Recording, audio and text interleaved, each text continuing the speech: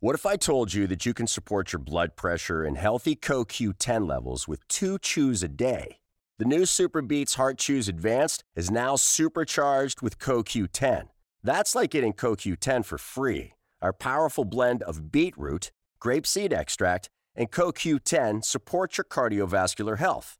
Visit radiobeats.com and find out how you can get a free 30-day supply on bundles and save 15% with the promo code DEAL. You're listening to a podcast from Washington Post Live, bringing the Post's newsroom to life on stage. Post Live Election Daily, hosted by national political reporter Robert Costa, is a daily snapshot of the state of the 2020 election. Each day, Costa and other Washington Post reporters will give you the headlines, the inside track on key congressional races, and a behind-the-scenes assessment on the presidential race in top battleground states. And we'll hear from key newsmakers and top political players. In this episode, you'll hear from Arkansas Governor Asa Hutchison and Representative Katie Porter. Let's listen. Welcome back to Post Live's Election Daily, our post-election conversation. I'm Bob Costa, national political reporter at the Washington Post, keeping busy this week as Americans voted, but there's still a raging debate in this country with the Republicans and President Trump contesting the result and President-elect Biden trying to move forward with his own transition program. Our guests today are on the forefront of the debates on Capitol Hill in both parties. Representative Katie Porter of California, Arkansas's Governor Asa Hutchison. So really glad to have both of them in just a moment. But first, just to open my notebook and share some headlines. There's a lot of stuff we're paying attention to. Number one, McConnell and President Trump united. You may have seen it yesterday. Senate Majority Leader Mitch McConnell went to the Senate floor and he set the tone. He said he's with President Trump as the president mounts these legal challenges. Just a few minutes ago, McConnell told reporters, quote, no reason for alarm about the election challenges. He said it's going to be fine in terms of a peaceful transition of power, but he said it will be fine for a new administration, quote, if there is a new one in January. So this shows the GOP leadership in Congress in lockstep with President Trump, despite President-elect Biden moving forward.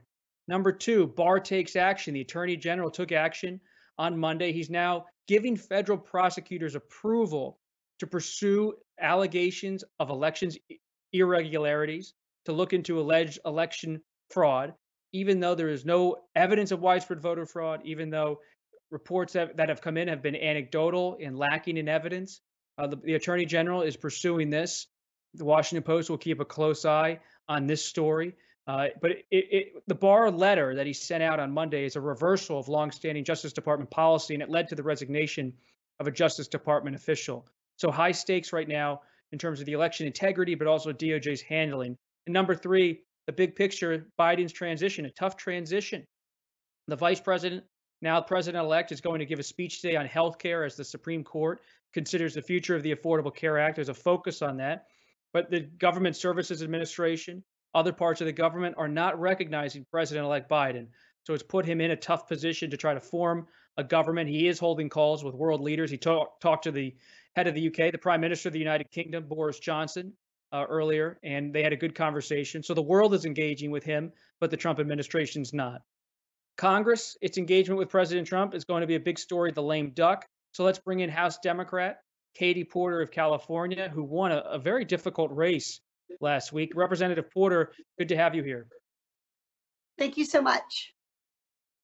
Representative, a majority of the Supreme Court just now, today, appeared ready on Tuesday to uphold most of the Affordable Care Act, even though it's being challenged by Republican-led states. If parts of it are eroded by the court in some way or challenged, what's the plan for House Democrats in the lame duck? House Democrats are prepared to work, hopefully across the aisle, to try to restore any parts of the Affordable Care Act that would be overturned by the Supreme Court, as well as being open to understanding that we need to improve parts of the Affordable Care Act. For instance, one of my big focuses is on enforcing the promise made in the Affordable Care Act that mental health coverage will be treated equally to physical health coverage. So there are areas where we can not only put back what the Supreme Court may dismantle, but also areas where we could step up and improve healthcare for the American people. Nothing is more important during this pandemic than that people continue to have access to affordable, high-quality care. You have a good sense of where your party is and what's possible. Is a public option possible in 2021 with House Democrats losing seats in the 2020 election and the Senate so narrowly divided? Should Democrats just put that hope on a shelf, at least for the next year? Well, I think the Supreme Court decision is going to be part of how we move forward on this. But look, I don't think we as Democrats or we as representatives of any party can be afraid to debate ideas. I think we have a duty to continue to listen to our constituents about healthcare and to have debates, both within our respective party caucuses, but also across the aisle about what is the best way to move forward on healthcare. We have big problems with prescription drug pricing. That remains untackled after 4 years after President Trump made that a centerpiece of his campaign. So we clearly are going to have work to do on healthcare, even if the Supreme Court upholds the Affordable Care Act. American people still need help with things like drug prices and mental health care. Why do you believe Republicans gained seats in the House? Well, I think a lot of the seats that we won in 2018 were places where President Trump was deeply popular. These were so-called Trump districts. And so when the president appeared back at the top of the ticket, we saw some of those seats go back the other direction. We also won in parts and pockets of this country in 2018 that had not seen Democrats elected in decades. I'm a good example of this. When I won in 2018, I became the first Democrat to represent this part of Orange County since 1940. So we won in a lot of tough places. When we had a re-election, we lost in some of those. We retained our majority. And I'm excited about the kind of campaign that many of us ran. And so I think we all need to take a lesson from this to make sure that we are doing the work of reaching out to voters on both sides of the aisle, independent voters, younger voters, older voters, not taking any election for granted. We certainly didn't do that in my race in Orange County. I wanted to earn every vote I could. Are you backing your fellow Californian, Nancy Pelosi, for Speaker once again? We're having a discussion about all of the House leadership positions, which I think is really, really important. So we're talking right now, we just had a big announcement that we're going to have a new DCCC chair, and that Sherry Bustos is not going to run for another term. Vice chair of the caucus is a contested race. I'm focusing on continuing my work in the Congressional Progressive Caucus, but I've had conversations with everybody who's seeking leadership positions, and I want to push each one of them to think about how we can make our Congress more effective for the American people. One of the things that I think has been lost in this era of Donald Trump, in so much partisanship, is the fact that the American people don't have a heck of a lot of confidence in Congress as an institution. And that's true of Democrats and Republicans. That's true when Democrats hold the majority and when Republicans hold the majority. So I'm focused on things like making sure that we have a calendar that lets us do more work in Washington as well as more work here at home, a calendar that makes us more effective and productive. I'm working on making sure we can continue to have proxy voting so that Congress is keeping and reducing the public health risk to people. And I'm working on making sure that we're going to put forward a strong agenda that has bipartisan support, including priorities like reducing drug prices, mental health, and infrastructure. So I'm having conversations with all of those members of leadership, whether I intend to support them or not. This is an important time to make my voice heard, and I hope all of my colleagues across the ideological spectrum are doing the same. Understood, Representative, but do you believe the Speaker race will be contested? At this time, I do not think the Speaker race will be contested. I think Nancy Pelosi is very likely to be reelected Speaker.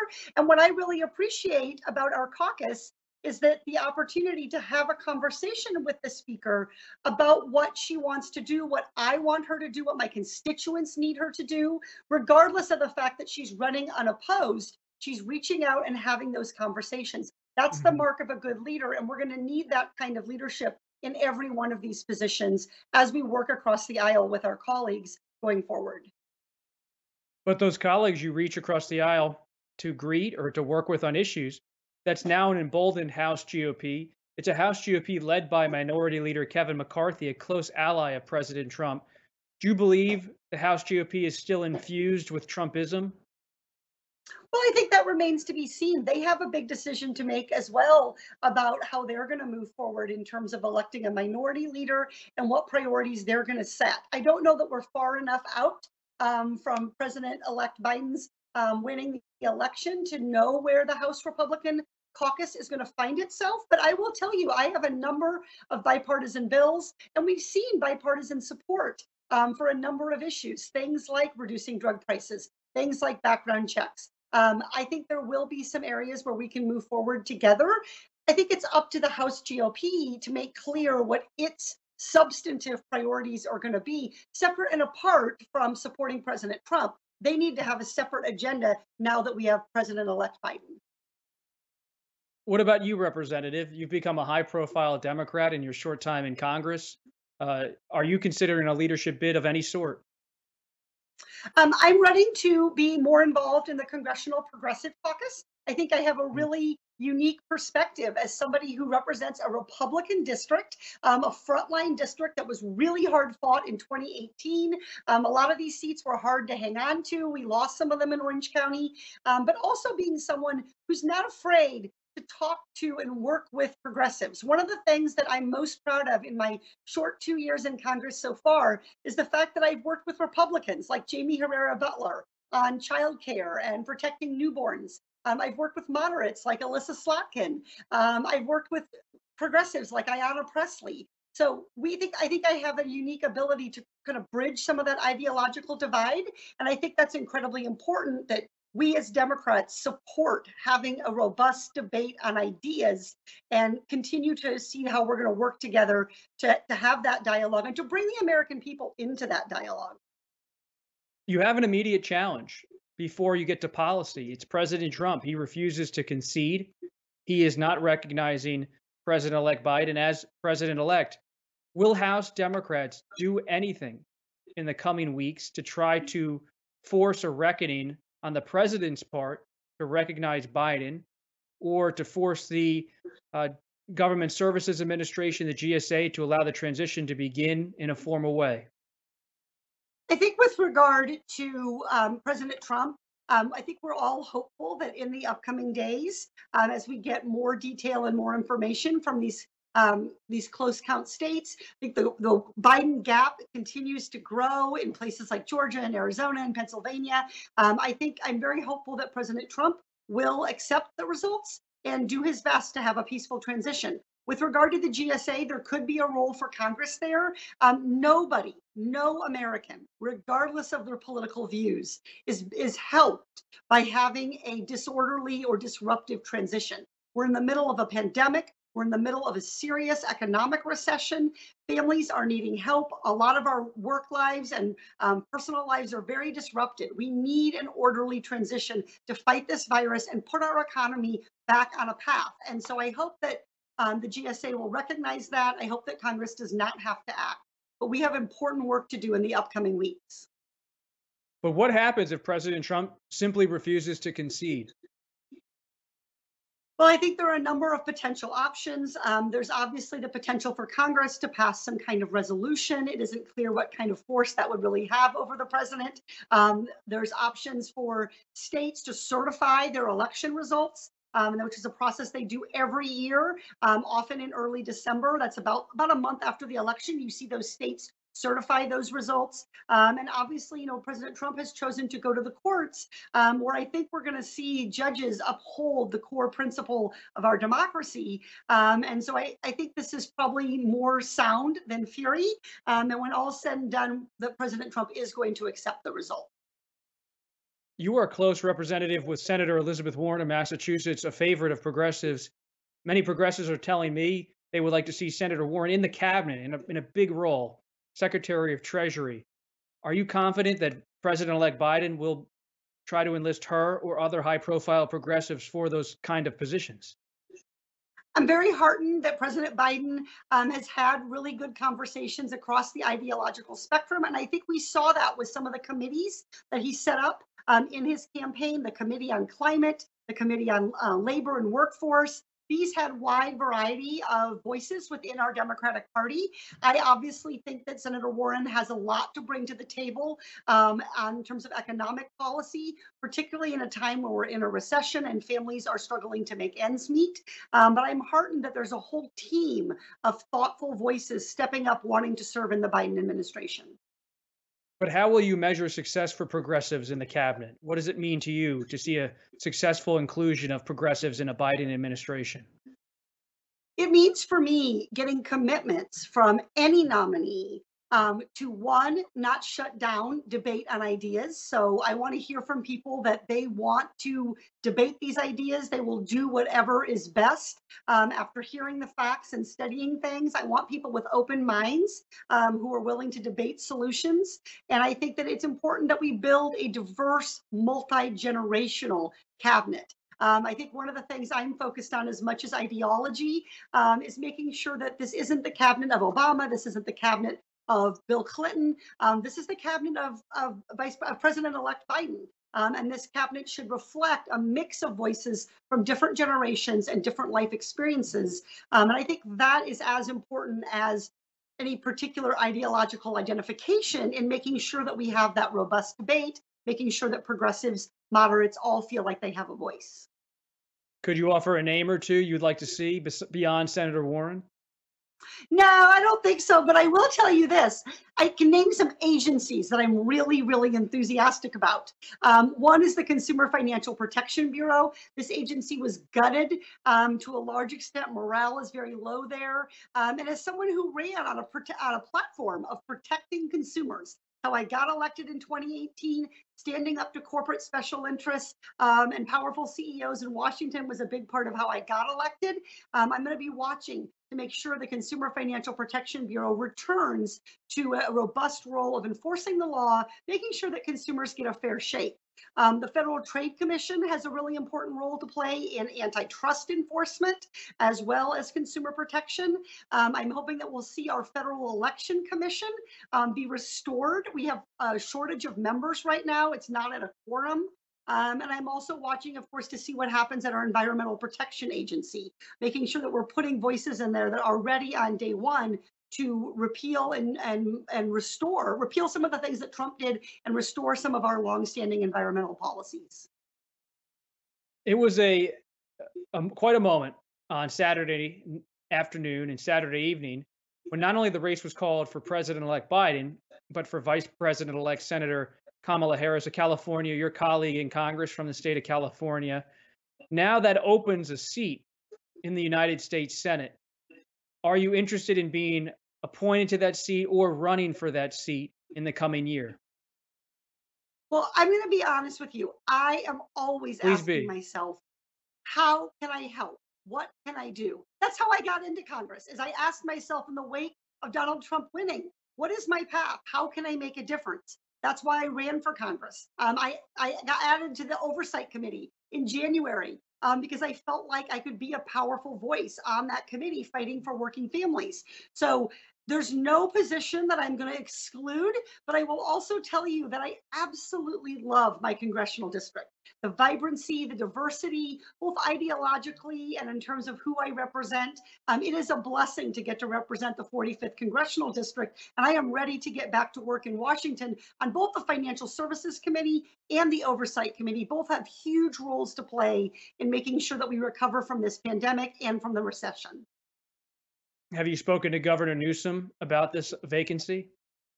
My last correspondence with Governor Newsom was about Halloween and what our kids were dressing up as. How much appetite is there in California for House Democrats to try to change the presidential election system and move away from the Electoral College, especially after Vice President Biden had a seemingly potentially narrow win in the Electoral College? We're still counting, of course, but he's been named the winner. But there's a lot of anger. I know when I go to California as a reporter, I just wonder if you detect that as well, and is it rising to the point of actual action on Capitol Hill?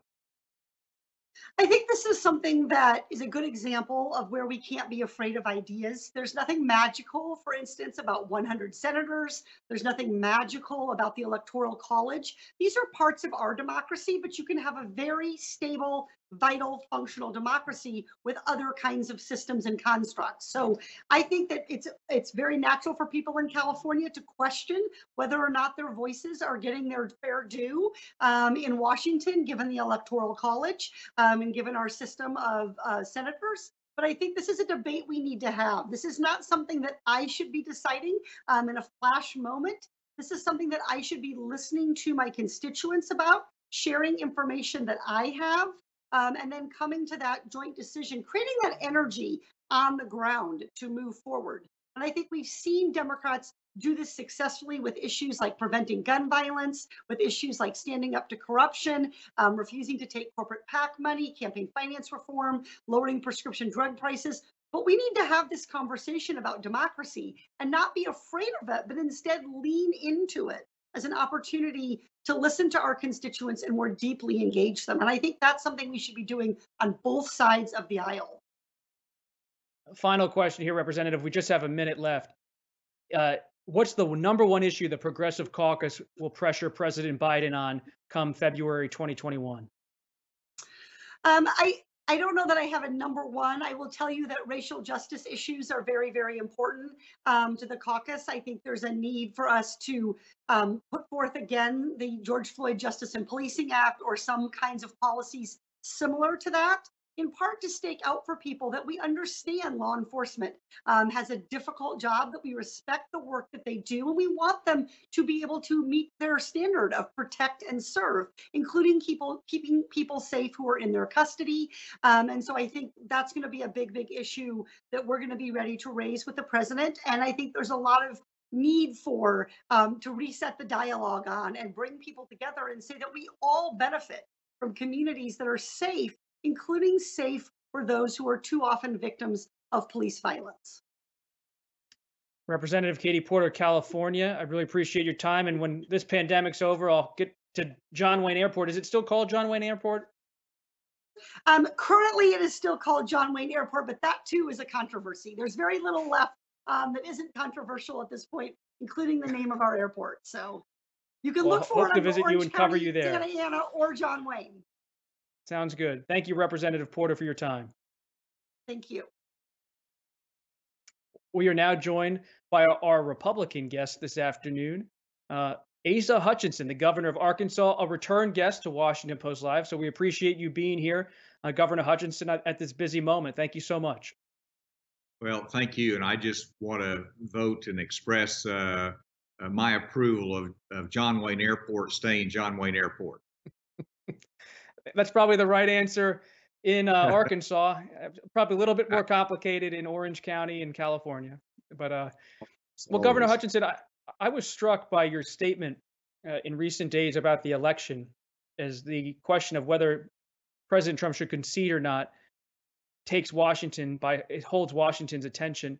You said, quote, "While we wait for the outcome of various court challenges, it's important that we recognize the likelihood that former Vice President Biden and Senator Harris have won 270 electoral votes." And you go on to say the media, you criticize the media for declaring a winner, and the process is not yet constitutionally concluded. But you did say at the top of that statement, we should recognize the likelihood. Why did you do that? Well, first of all, it's important that the people put this in perspective. If you look back in 2000, I was actually in the recount in Florida for Bush versus Gore that went on for 50 days. And so, our elections, Bob, are a series of state elections that have different processes, timelines, and procedures. And they all have to follow those processes to get the result. And sometimes it's called on election night, and it's fair for the media to call that, and it's a clear winner. In 2000, that was not the case. Now, like I said, I think it was important to acknowledge that it is likely that Joe Biden was going to get to 270, but you have to let the process work out. And the reason it's important to understand that process is because, first of all, the people need to be patient.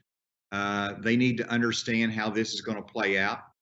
Secondly, they need to give Vice President Biden a chance to be prepared. While he has not been declared the winner in all circles and by the government, because the appeals are continuing to happen, he still has to look at the eventuality that he's likely to be the president.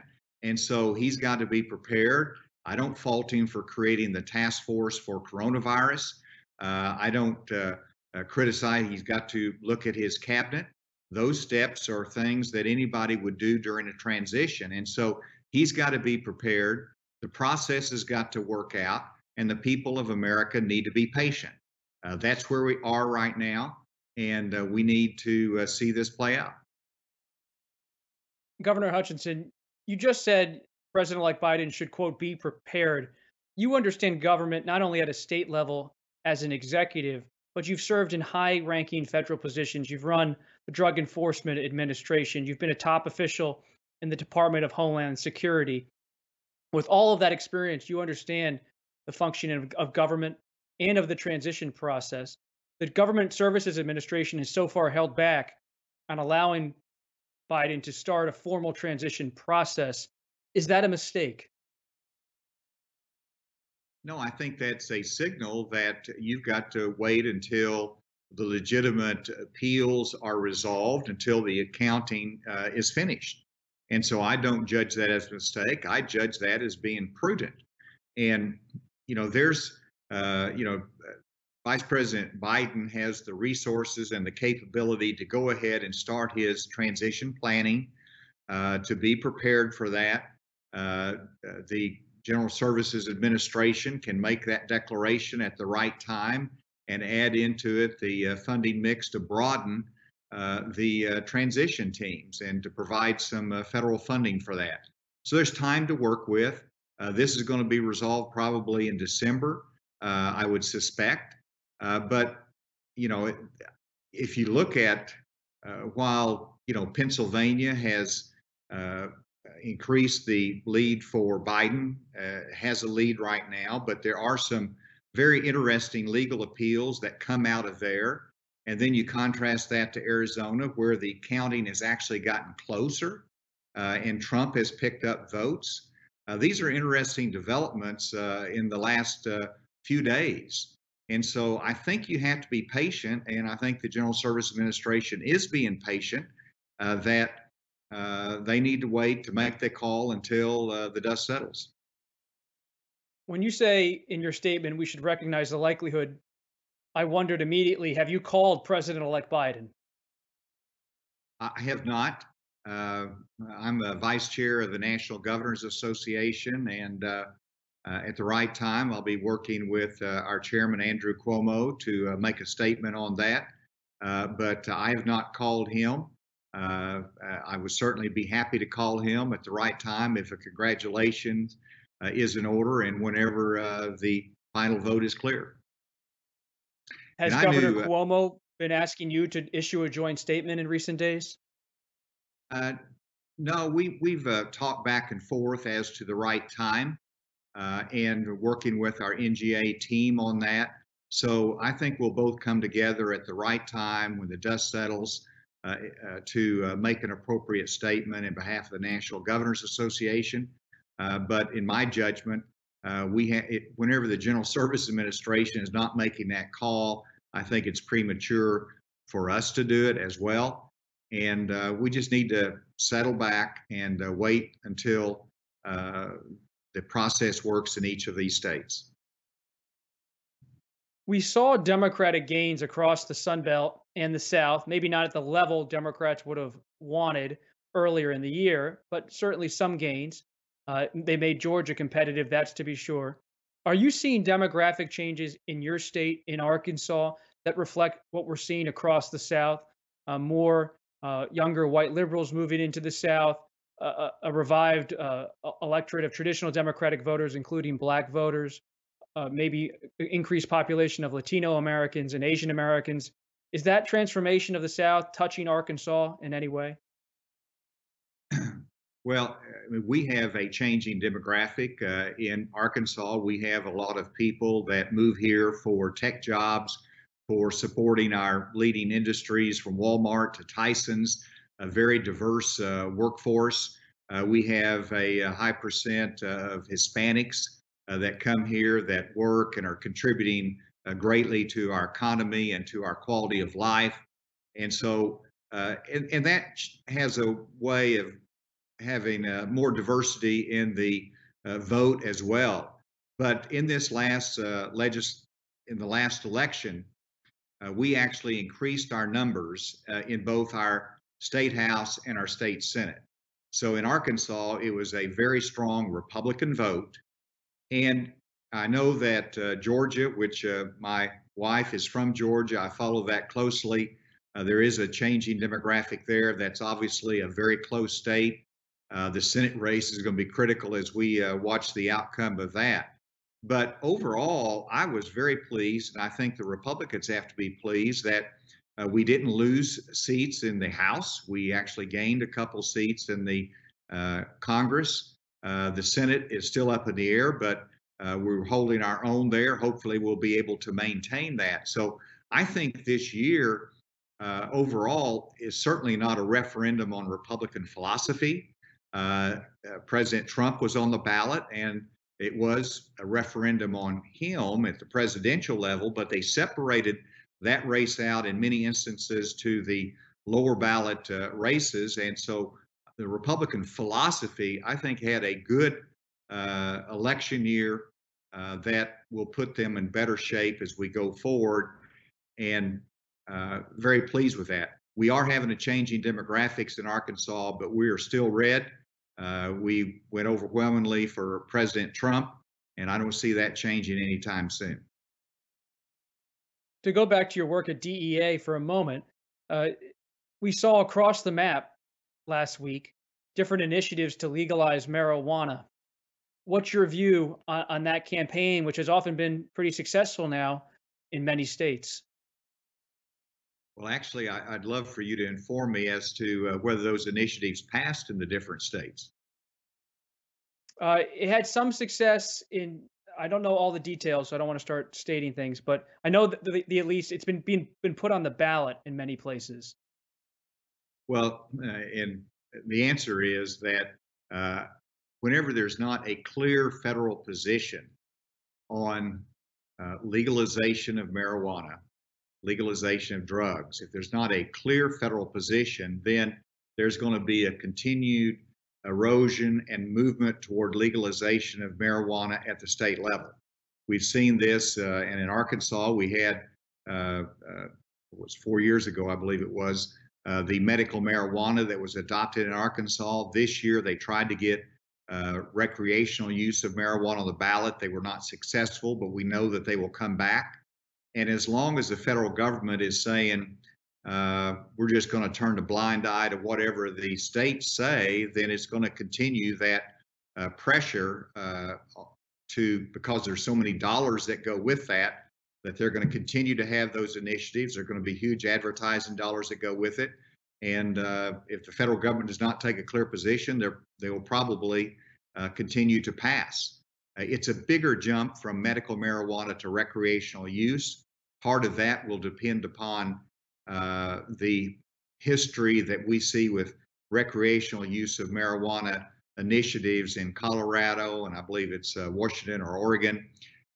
As we learn more from those, it might be instructive as to the voters and how they will approach that in the different states.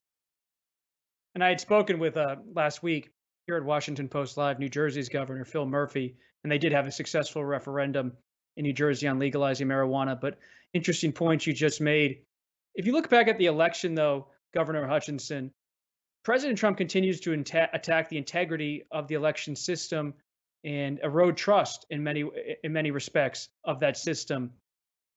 In Arkansas, do people see this election on the ground when you're talking to them as an illegitimate election in any way? Does that worry you about the fabric of democracy and its ability to be stitched together every 4 years? Well, in Arkansas, we had a very successful election. There's no indications of fraud.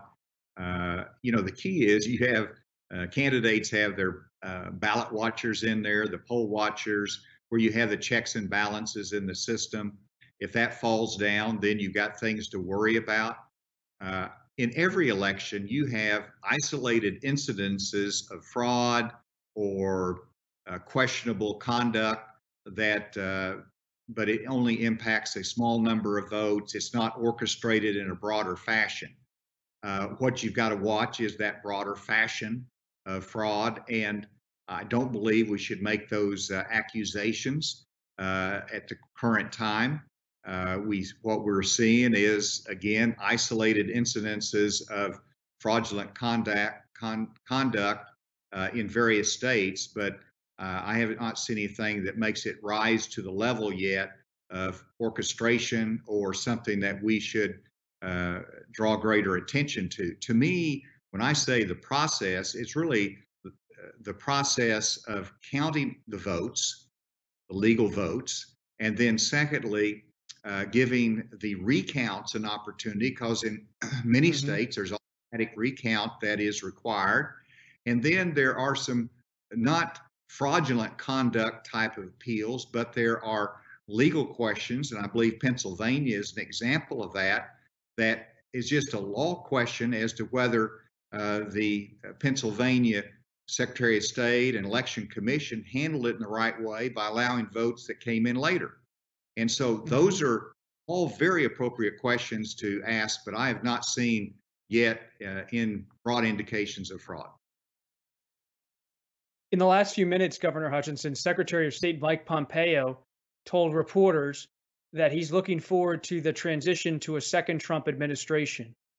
What does that statement tell you about the Trump White House and their position amid all these election debates after the race has been called on Saturday? For the Secretary of State to come out on Tuesday and say, I look forward to the transition to a second Trump administration, what does that tell you, and what's your response? Well, I don't think it'd been very wise for him to say, I'm looking forward to a transition to the Biden administration.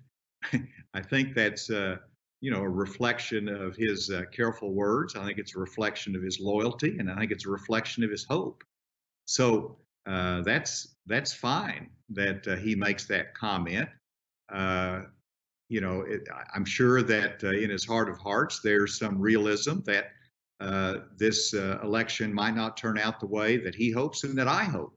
Let me make it clear, I voted for President Trump. I support him fully. I hope that he can prevail in this through the legitimate processes, but I'm first of all an American, and I'm going to support whoever the people of America have elected their next president.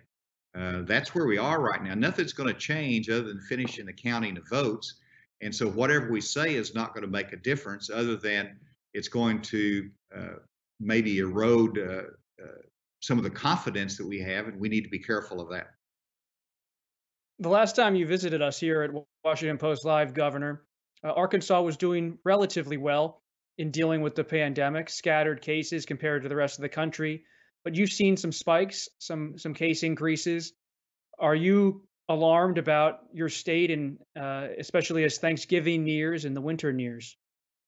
I'm very concerned, very concerned. I'm glad we have the hope of a vaccine, but just like other states, our cases have gone up, our hospitalizations are tight. We're blessed to have such a high level of coordination among our hospital administrators. They share resources, but we're having a bump simply from Halloween. And then if you look at Thanksgiving, and it is so hard for people to say, we're not going to bring all of the different households together. We're not going to bring our grandmother from the nursing home for Thanksgiving. But those are the tough things that we have to actually say and to think through. I mean, who wants to wear a mask in your own home? But if you're going to have other households there, we need to take those steps. Otherwise, our hospitals will be overrun. We have to be very, very careful. And it's just about our own individual responsibilities. Of all the epidemiologists, all the medical doctors that President Trump or Vice President Biden might pull together, all of their collective advice is simple. Wear a mask, keep your distance, and wash your hands. And that's what we have, and that's where we are. Final question, Governor. I know you need to get going. Is the vaccine on the horizon after Pfizer's announcement on Monday? A lot of optimism out in this country, I'm sure in Arkansas.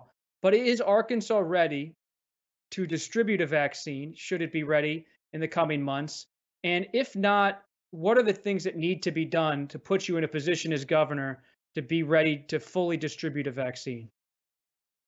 Well, the key thing that we needed is to know exactly the type of vaccine that has to be distributed, because each of the vaccine under trials have different temperature requirements, storage requirements, some, one administration, some double administration.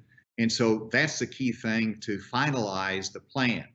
We have submitted our state plan, is being reviewed, it's being fine-tuned.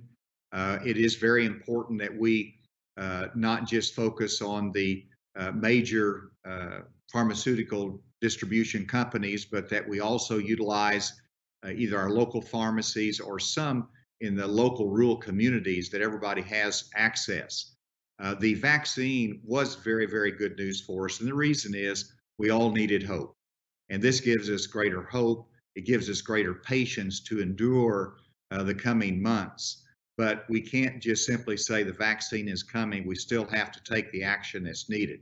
So we've got more planning to do in that distribution side, but we're getting closer. And I assure you that if that vaccine gets emergency use authorization quickly, we will be prepared to get that out to our medical providers and our high priority individuals very quickly.